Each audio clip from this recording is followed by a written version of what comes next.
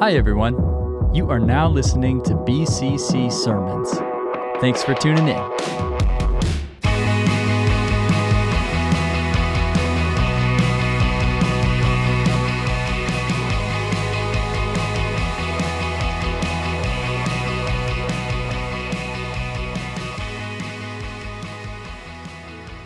Morning, church.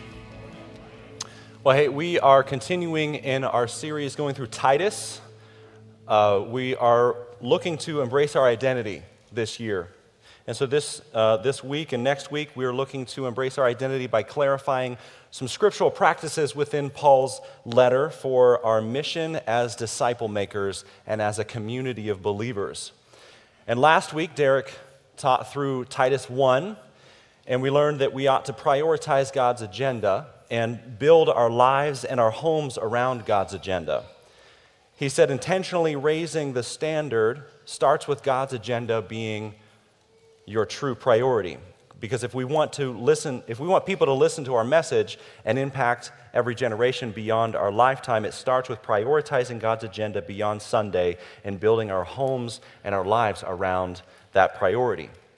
Now, in this week, we're going to continue in Titus 2, and we're going to talk about what we learned, or we're going to take what we learned last week, and we're going to build on that from our homes and families, and we're expanding it to our extended family within the Christ-centered community that we are here at BCC.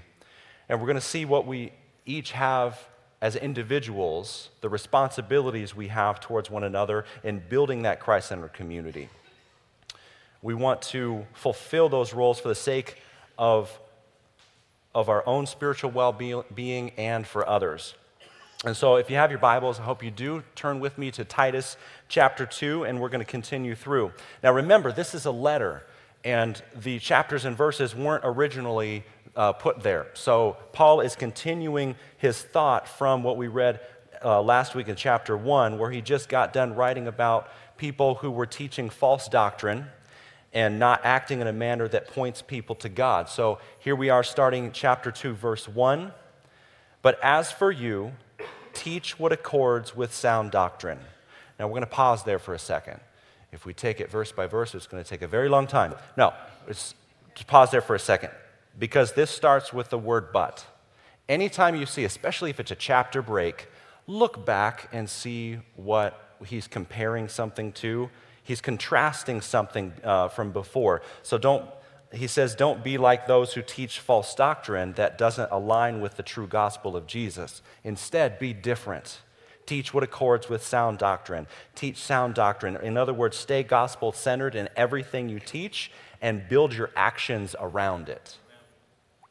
Staying true to sound doctrine means staying gospel-centered in everything you learn and do. The gospel of truth in and of itself is sound doctrine, and it's because it's agreeable to all Scripture, which is pure and uncorrupt. And true doctrines of the gospel are sound doctrines. They're good and holy, and they make the believers good and holy. Sound doctrine makes us fit for and energetic in the service of God. Remember, Scripture is our starting point, and that's where we keep our minds true to sound doctrine. Stay gospel-centered in everything you learn and do. So Titus, he's the assigned leader of the new churches in Crete, and he is to be sure to teach sound doctrine. He's being told to help these first-generation Christians stay gospel-focused in everything and to build their actions around their faith in the true gospel of Christ. And Paul then provides insights into the relationships between sound doctrine and godly behavior. If the church is truly gospel-centered, it will show through its actions. A gospel-centered congregation acts out their faith towards one another. Are we starting with Scripture? Are we centered around the gospel of Christ? And does the truth of God's word show itself through our actions, creating a Christ-centered community? As Pastor Derek pointed out last week, Paul likes lists, and he continues with another list here, listing ways individuals in the church should behave in accordance to sound doctrine. Paul seems to be saying Let me go ahead and list out some specific actions I'd like to see from a gospel-centered church. So we're going to continue. Verse 2 through 10. Older men are to be sober-minded, dignified, self-controlled, sound in faith, in love, and in steadfastness. Older women, likewise, are to be reverent in behavior, not slanderers or slaves to much wine. They are to teach what is good, and so train the young women to love their husbands and children, to be self-controlled, pure, working at home, kind, and submissive to their own husbands, that the word of God may not be reviled. Likewise, urge the younger men to be self-controlled.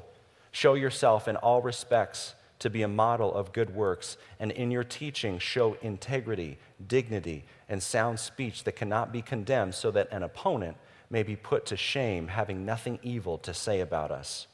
Bondservants are to be submissive to their own masters in everything. They are to be well-pleasing, not argumentative, not pilfering, but showing all good faith, so that in everything they may adorn the doctrine of God our Savior. There is a lot to unpack in this short 8 verses here. If we were to take each verse by verse, we could get ourselves in quite a few discussions, and it would take our entire time. But for the next 90 minutes, we're not going to focus individually. We're going to look at a broader concept. But I mean, when we look at this short passage here, we could get into a discussion on the use of alcohol. We could get into a discussion about gender roles. We could get into a discussion on slavery. And those topics are very important and they need discussed. But in this place and time, those discussions are going to be saved for another day. Because what I want to do here is I want to focus on the broader picture. Today's focus is on who we are, our identity as a community of believers. Because this entire year is about embracing our identity, and as we continue through Titus, we're looking for God's message to us of who we are. And to do that, we're taking the 30,000-foot view of this passage. And just a side note, when we're reading and interpreting Scripture, it's best not to simply take one verse and try to make an interpretation from one verse alone.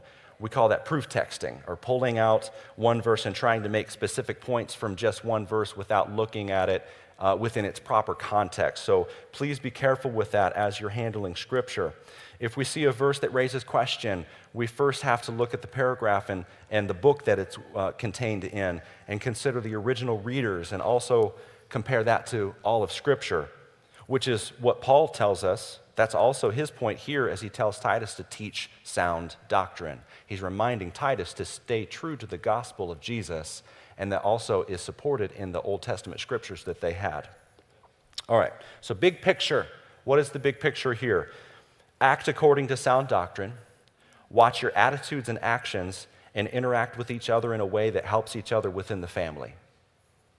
Not only because this benefits you all, but the world is watching, and you are Christ's witnesses.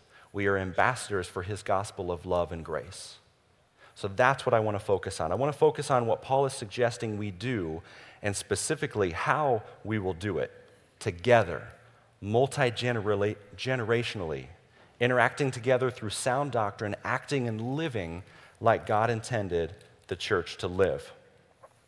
Because all disciples must pay attention to their actions, being sure to act according to sound doctrine, living in such a way that literally portrays the gospel. And in this way, we form a Christ-centered community that builds each other up. Those who are further along in their journey should take note to be examples to the ones a few steps behind, to bring them up in Christ. Paul is speaking to first-generation Christians living in a pagan culture here.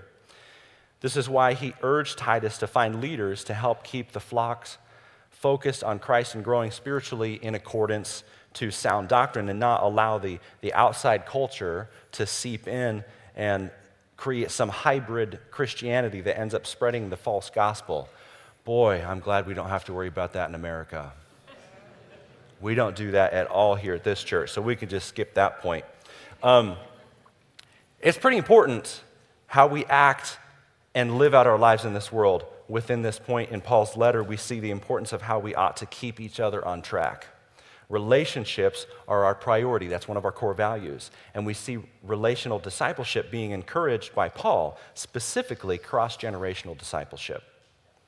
Because the bigger picture here is the interaction of a gospel-centered family. How we are Christians and how we form a Christian community matters.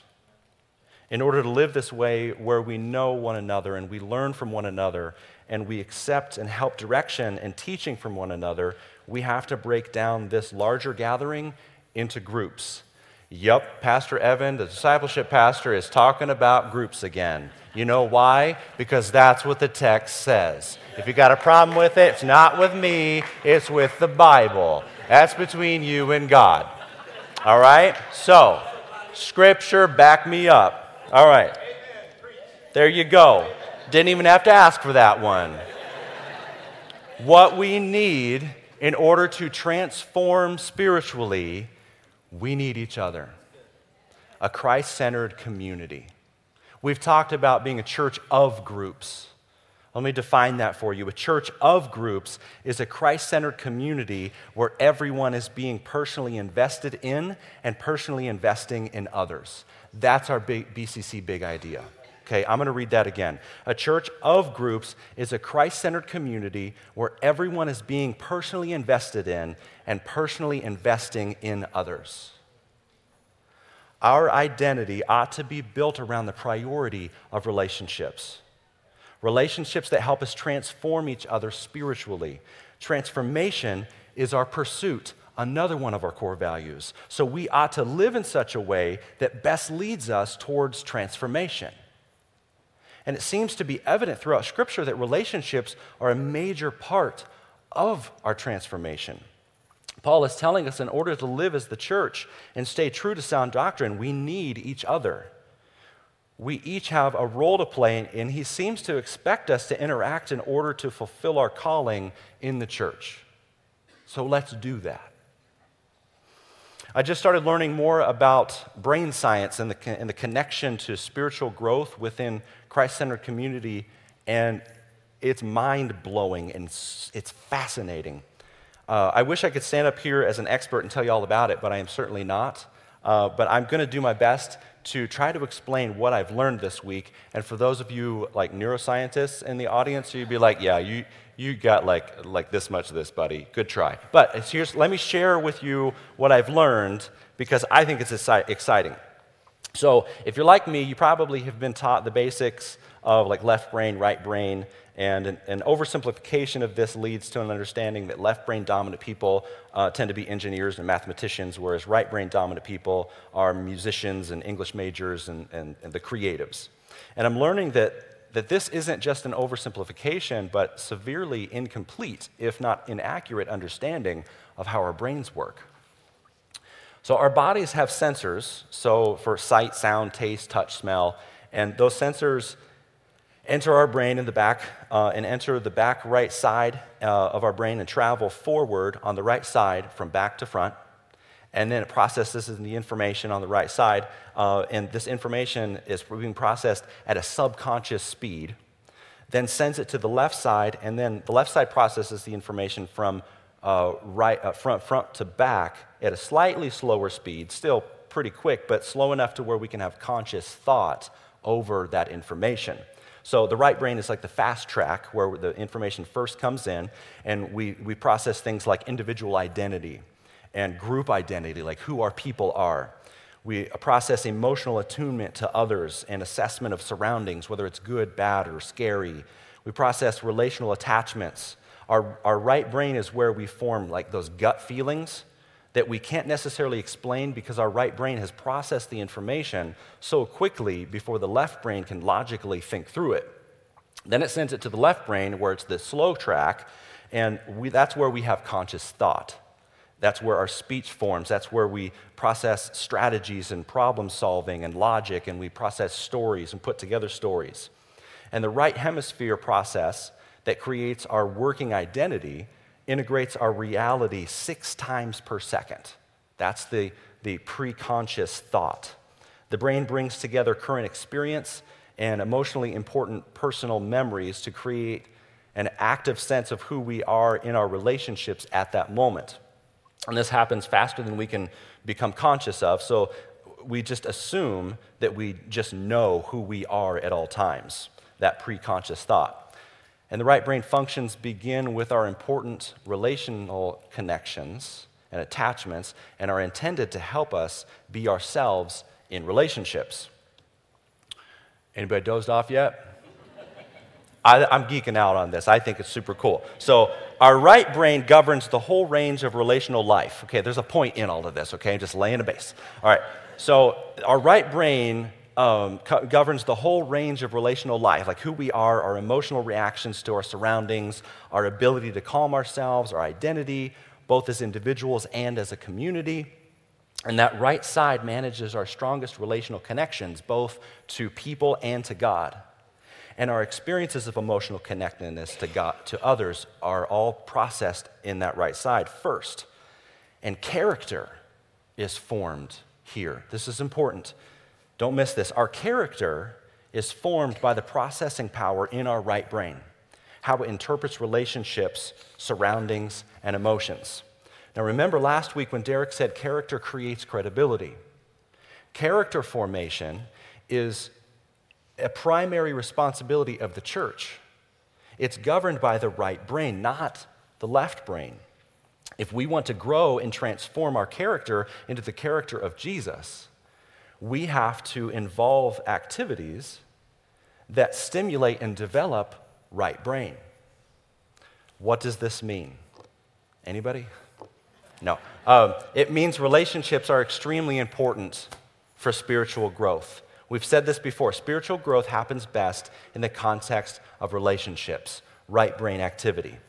All my life, I have been taught that the key to growing as a Christian, to acting like Jesus, is spiritual disciplines. You pray, you read your Bible, you fast, you meditate on Scripture, those things.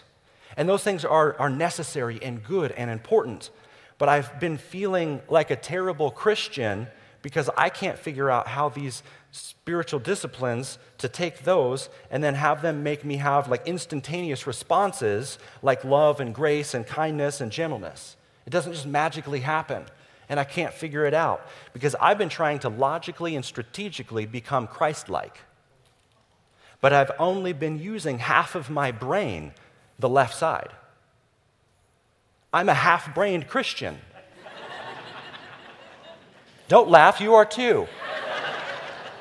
I don't know why I thought of this. Remember the old commercials with the egg and the frying pan? This is your brain. This is your brain on drugs. Don't do drugs. I thought, this is your brain. It has two sides. Use them both. I just don't be a half-brained Christian. Spiritual disciplines, these things are so extremely important, and we need to pray, and we need to spend time in the Word. But it's not those left-brain activities that change our character.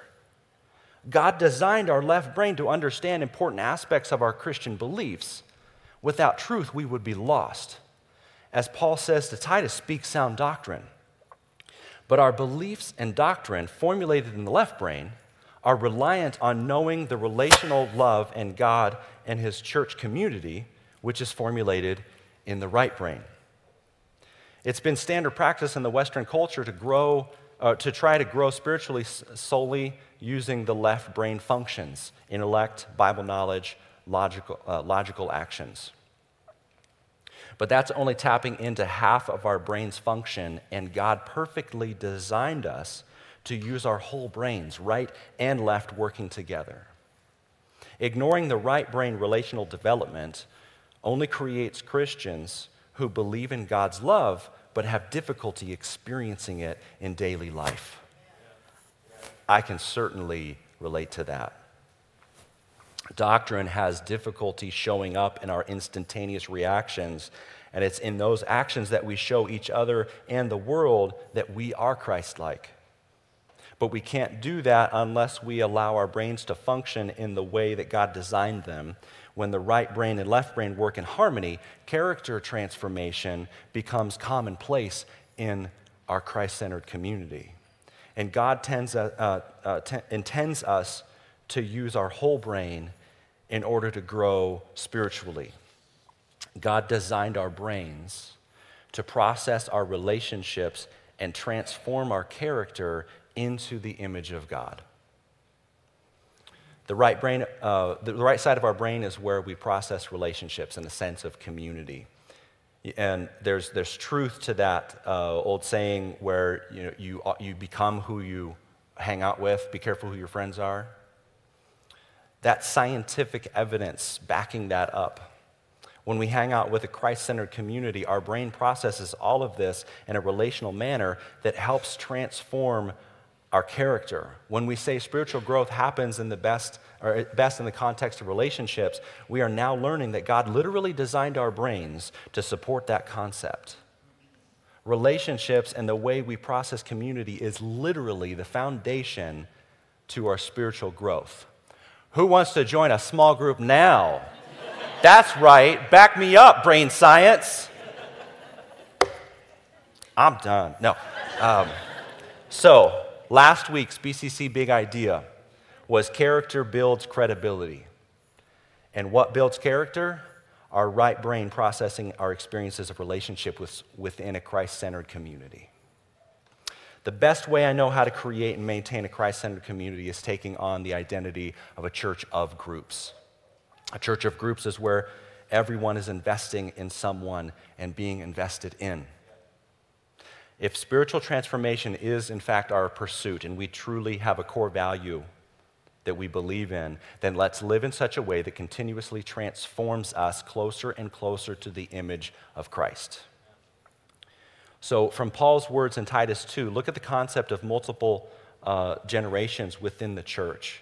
Those who are further along in their faith journey have a responsibility to use our seasoned experiences to set an example to help those coming behind us. And it's through relationships that this happens best. Let me give you some examples of what this actually looks like here at BCC. I work with Lori Sturzer. She is a phenomenal mom and wife. I have seen her personally come alongside younger moms who she's not related to, and it's like she's their adopted mom. She cares for them. She sits by them through tough seasons in their life. She's raised 3 kids. They're still raising kids, and she's just there being a mom to these young moms, crying with them, hugging them, praising them for raising their kids right. She's not taking them through a Bible study necessarily. She's not preaching at them. She's just loving them like a mom knows how to do. Dean and Patty Havel, they came alongside a younger couple who was struggling to adapt in a new season of their marriage and in their family. They had a kid. That changes some things, and they were struggling with that. And so Dean and Patty Havel came alongside them and just loved on them. They had dinner a few times. They just talked to each other. They spoke truth into their lives. Brad and Shelley Punk invested in another young family who was just getting started.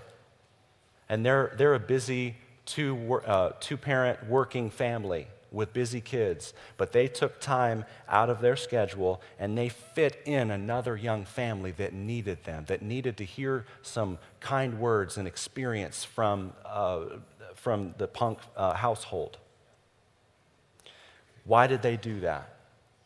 Because that's what Jesus wants the church to be like.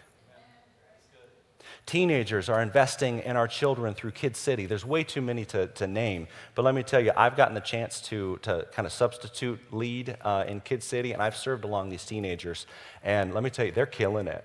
They are pouring into children younger than them, helping them lay a foundation of who Christ is and what the Christ-centered community looks like. Brad and Wendy Buckland served at Aqua Ball without being asked. They just showed up, and Taryn was talking to me about this the other day. They showed up early, and they have grandkids, but they're not here. They have adult kids, they're not here. And Taryn was like, oh, you want to go down the water slide? All right, I guess it's for everybody, It's a big family event. They came and they stood by one of the slides for an hour and a half, helping the kids get lined up, making sure they were up, going up the slide, down the slide, having fun with them, just loving on them. They had no reason to do that other than the fact that Jesus said, hey, go love on my family. Michelle Steiner, she's one of our youth leaders, and she's invested in teen girls over the years.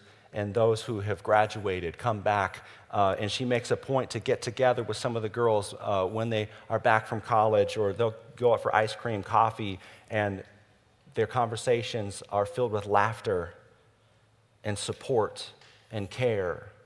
These girls know that when they come home, Michelle will be here, and Michelle can love on them and care for them. Many of you continue to do this. Pam Crome called me the other day, and she wants to hang out with younger women and help them find their identity in Christ through the creative talents and personalities. So I'm going to help her make those connections. Wow. And these are just the people that I personally know and I've personally seen. Many of you are doing this. That is Christ-centered community. And I list these people not to put them on pedestals, but I want to honor the fact that we have a core of this church that has grasped this vision of what Christ-centered community is like and what multiple generations should be acting like together. This is what Christ-centered community looks like. Praise God for these relationships. Praise God for those who see beyond themselves and are living generously because the love and grace of the gospel has led them to act as Christ would towards others. Let's keep doing these things. Keep the focus on sound doctrine by living out the gospel towards one another. Make the gospel come alive in this fallen world. That's our responsibility as a church. How do we do this? How do we keep building this community? Let me give you some steps, because if you're an introvert, you're sitting there like, yeah, I'm not doing that. I don't want to do this. Just leave me alone. Let me be my hermit. Well, I live with an introvert. I'm actually an introvert. When I leave off the stage, I'm exhausted. I take a nap. So I understand it's not natural to just walk up to someone and say, hey, I'm Evan. What's your name? Let's be friends. No, we don't do that. Derek might, but I don't. Or I'm going to disciple you. No, that's like weird meter, overload. That's not how people do things. So here's what I'm suggesting and how I think we can help each other create a stronger culture where relationships truly are our priority and become a church of groups where everyone is investing in someone and being invested in. So I love small groups. Shocker. Always have, always will. Even when I wasn't on staff at a church, my first thing that I do when I join a church, I look for joining a small group, because that's how I grow. I need that. That is a huge part of who I am. And I understand that that's not a natural first step for everybody. So here's what I'm suggesting. If we want people to grow up and have all these smaller relational connections through small groups and personal discipling relationships, then we need some clear and easy steps for this type of culture to exist and opportunities to arise where we can begin to build relationships, where we can feel comfortable in having our people to call in times of need, or to know how to love on someone when crisis happens, or whatever needs are there can be met by people who already have relationships with. So step one, you're here at the large gathering on Sunday morning. Done. You can check that off your list. Step two, get to know people. Nope, can't. Too many people. Too scary. Okay. Many of you signed up to participate in summer hangouts. That is a chance to meet a handful of others in a low-key environment. You may or may not know them already, and simply get together through the summer 3-4 times throughout the summer, share a meal, watch the kids play at the park. And some of you are doing some really cool things like escape rooms and stuff like that. I love hearing about what our summer hangout groups are doing. We took this concept of summer hangouts and we're going to expand it into a broader definition of hangouts. So we've got a variety of hangouts. They're not necessarily groups. When I say groups, I'm thinking small groups that are consistent in nature, most likely diving into some Bible study together, and there's going to be a deeper relational purpose within groups. But these hangouts, they're a nice, easier step. We've got a hangout called Gearheads. Sean Stebbins came to me, and he loves all things vehicles related, all things engines. And he wanted to know, hey, who else loves stuff like that? Let's go to car shows together. They went to one last weekend, I think. I love hiking, biking, and kayaking. We don't have any mountains to climb here, so the best thing is the river. So let's get out on the river. So I started a hangout called QC Hike, Bike, and Kayak. You can go to our website and see all of these listed. If you like doing those things, check it out. And this Saturday, the 25th, we're going to go on a bike ride down the river. Anybody's invited. QC Play Dates. One of our young moms said, hey, it's summertime, and my kids have a lot of energy. Do yours? Let's get together and let them burn energy together so we don't have to. So let's check out all of the parks throughout the Quad City area. There's some really cool parks. And so she's got a Facebook group called QC Playdates. If you're a young mom with young kids, check it out. Go meet some people.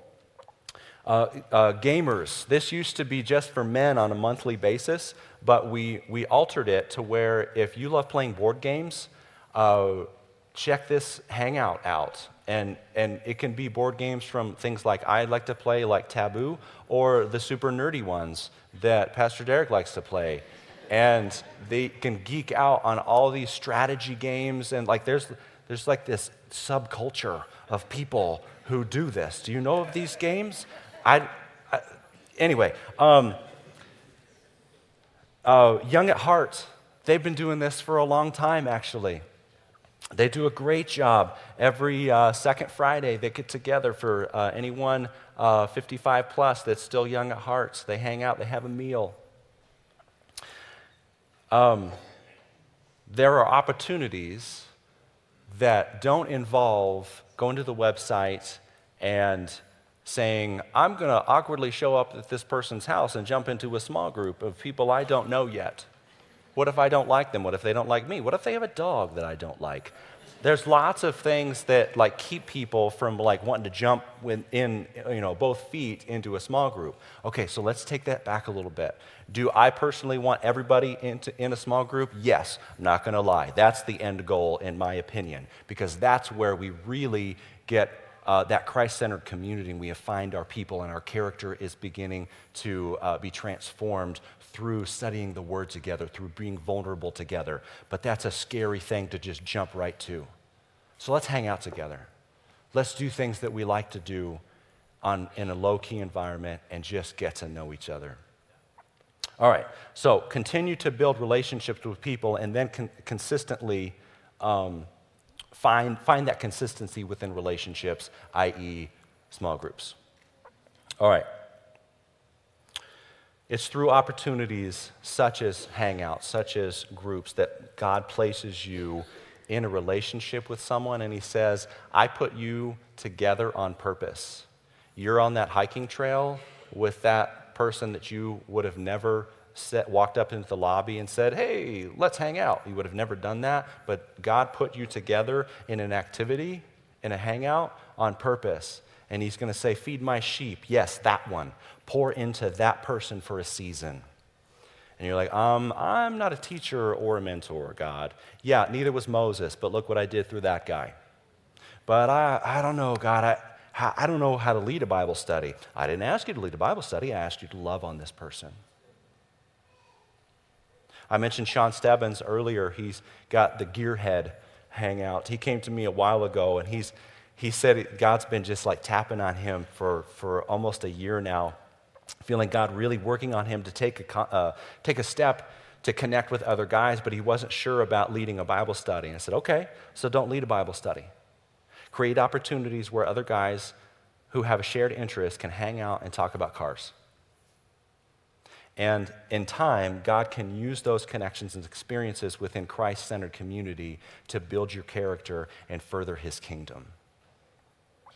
Don't forget what we learned about the right and left brain today. Don't be half-brained Christians and think all spiritual growth happens through obtaining biblical knowledge. Yes, of course that's important, but put yourselves in positions where your right brain is activated and you experience life with God and others in a relational way so he can grow your character to be more Christ-like. Serve the Cities is another opportunity coming up. We've been talking about that. You can sign up and hopefully you can serve with some people that you may not know. It's a great hangout opportunity. It's a 2-for-1 deal there. We still have 4 verses left in our study for today. So let's look again at Titus 2, 11 through 15. All right, let's close this up. Titus 2, 11 through 15. For the grace of God has appeared, bringing salvation for all people, training us to renounce ungodliness and worldly passions, and to live self-controlled, upright, and godly lives in the present age, waiting for our blessed hope, the appearing of the glory of our great God and Savior Jesus Christ, who gave himself for us to redeem us from all lawlessness and to purify himself a people for his own possession who are zealous for good works. Declare these things, exhort and rebuke with all authority. Let no one disregard you. Paul never misses an opportunity to present the gospel. In almost every letter he writes, he presents the gospel. Do you think Titus didn't really know the gospel? Of course he did. So why would Paul spend time to remind Titus of the gospel? Because it's foundational. The gospel isn't just for evangelism and accepting Christ for the first time. The gospel is for us to hold on to through our discipleship journey. It's the gospel that provides us with that foundation and that motivation to act out the instructions that Paul gives Titus and the church. This is the power of the gospel, our motivation and source of our identity. The reason behind all the core values that we have here at BCC and why we seek to live differently, living selflessly for the sake of others and especially impacting next generation is because of the gospel. Stay true to the gospel as it is our everything. In everything you do, speak and live in sound doctrine. Activate your right brain by building a Christ-centered community for the sake of everyone's Christ-like character transformation. Let's continue to build towards a church of groups who cares so much about each other that everyone is relationally and personally investing in others and in being invested in. Let's pray. Father, we thank you so much for the ability to learn about your creation, the ability to learn how you put us together and how we function. And to no surprise, we function in the best way because you created us. Help us to realize how to fully take advantage of transformation opportunities. Help us to build relationships for the sake of bringing the gospel to life here on earth. We saw a glimpse of this through your Son, Christ, here on earth. And grace is here. Love is here and now. And we, the church, have a responsibility to live that. So, Father, plant that gospel deeply inside of us. Make us realize the importance of relationships within the body. Help us to prioritize that so we can truly pursue spiritual transformation. In Jesus' name, amen. Thanks again for tuning in online. Our in-person service times are at 9 and 10:30 a.m. every Sunday. To learn more about BCC, visit us at bettendorfcc.com. Have a great day.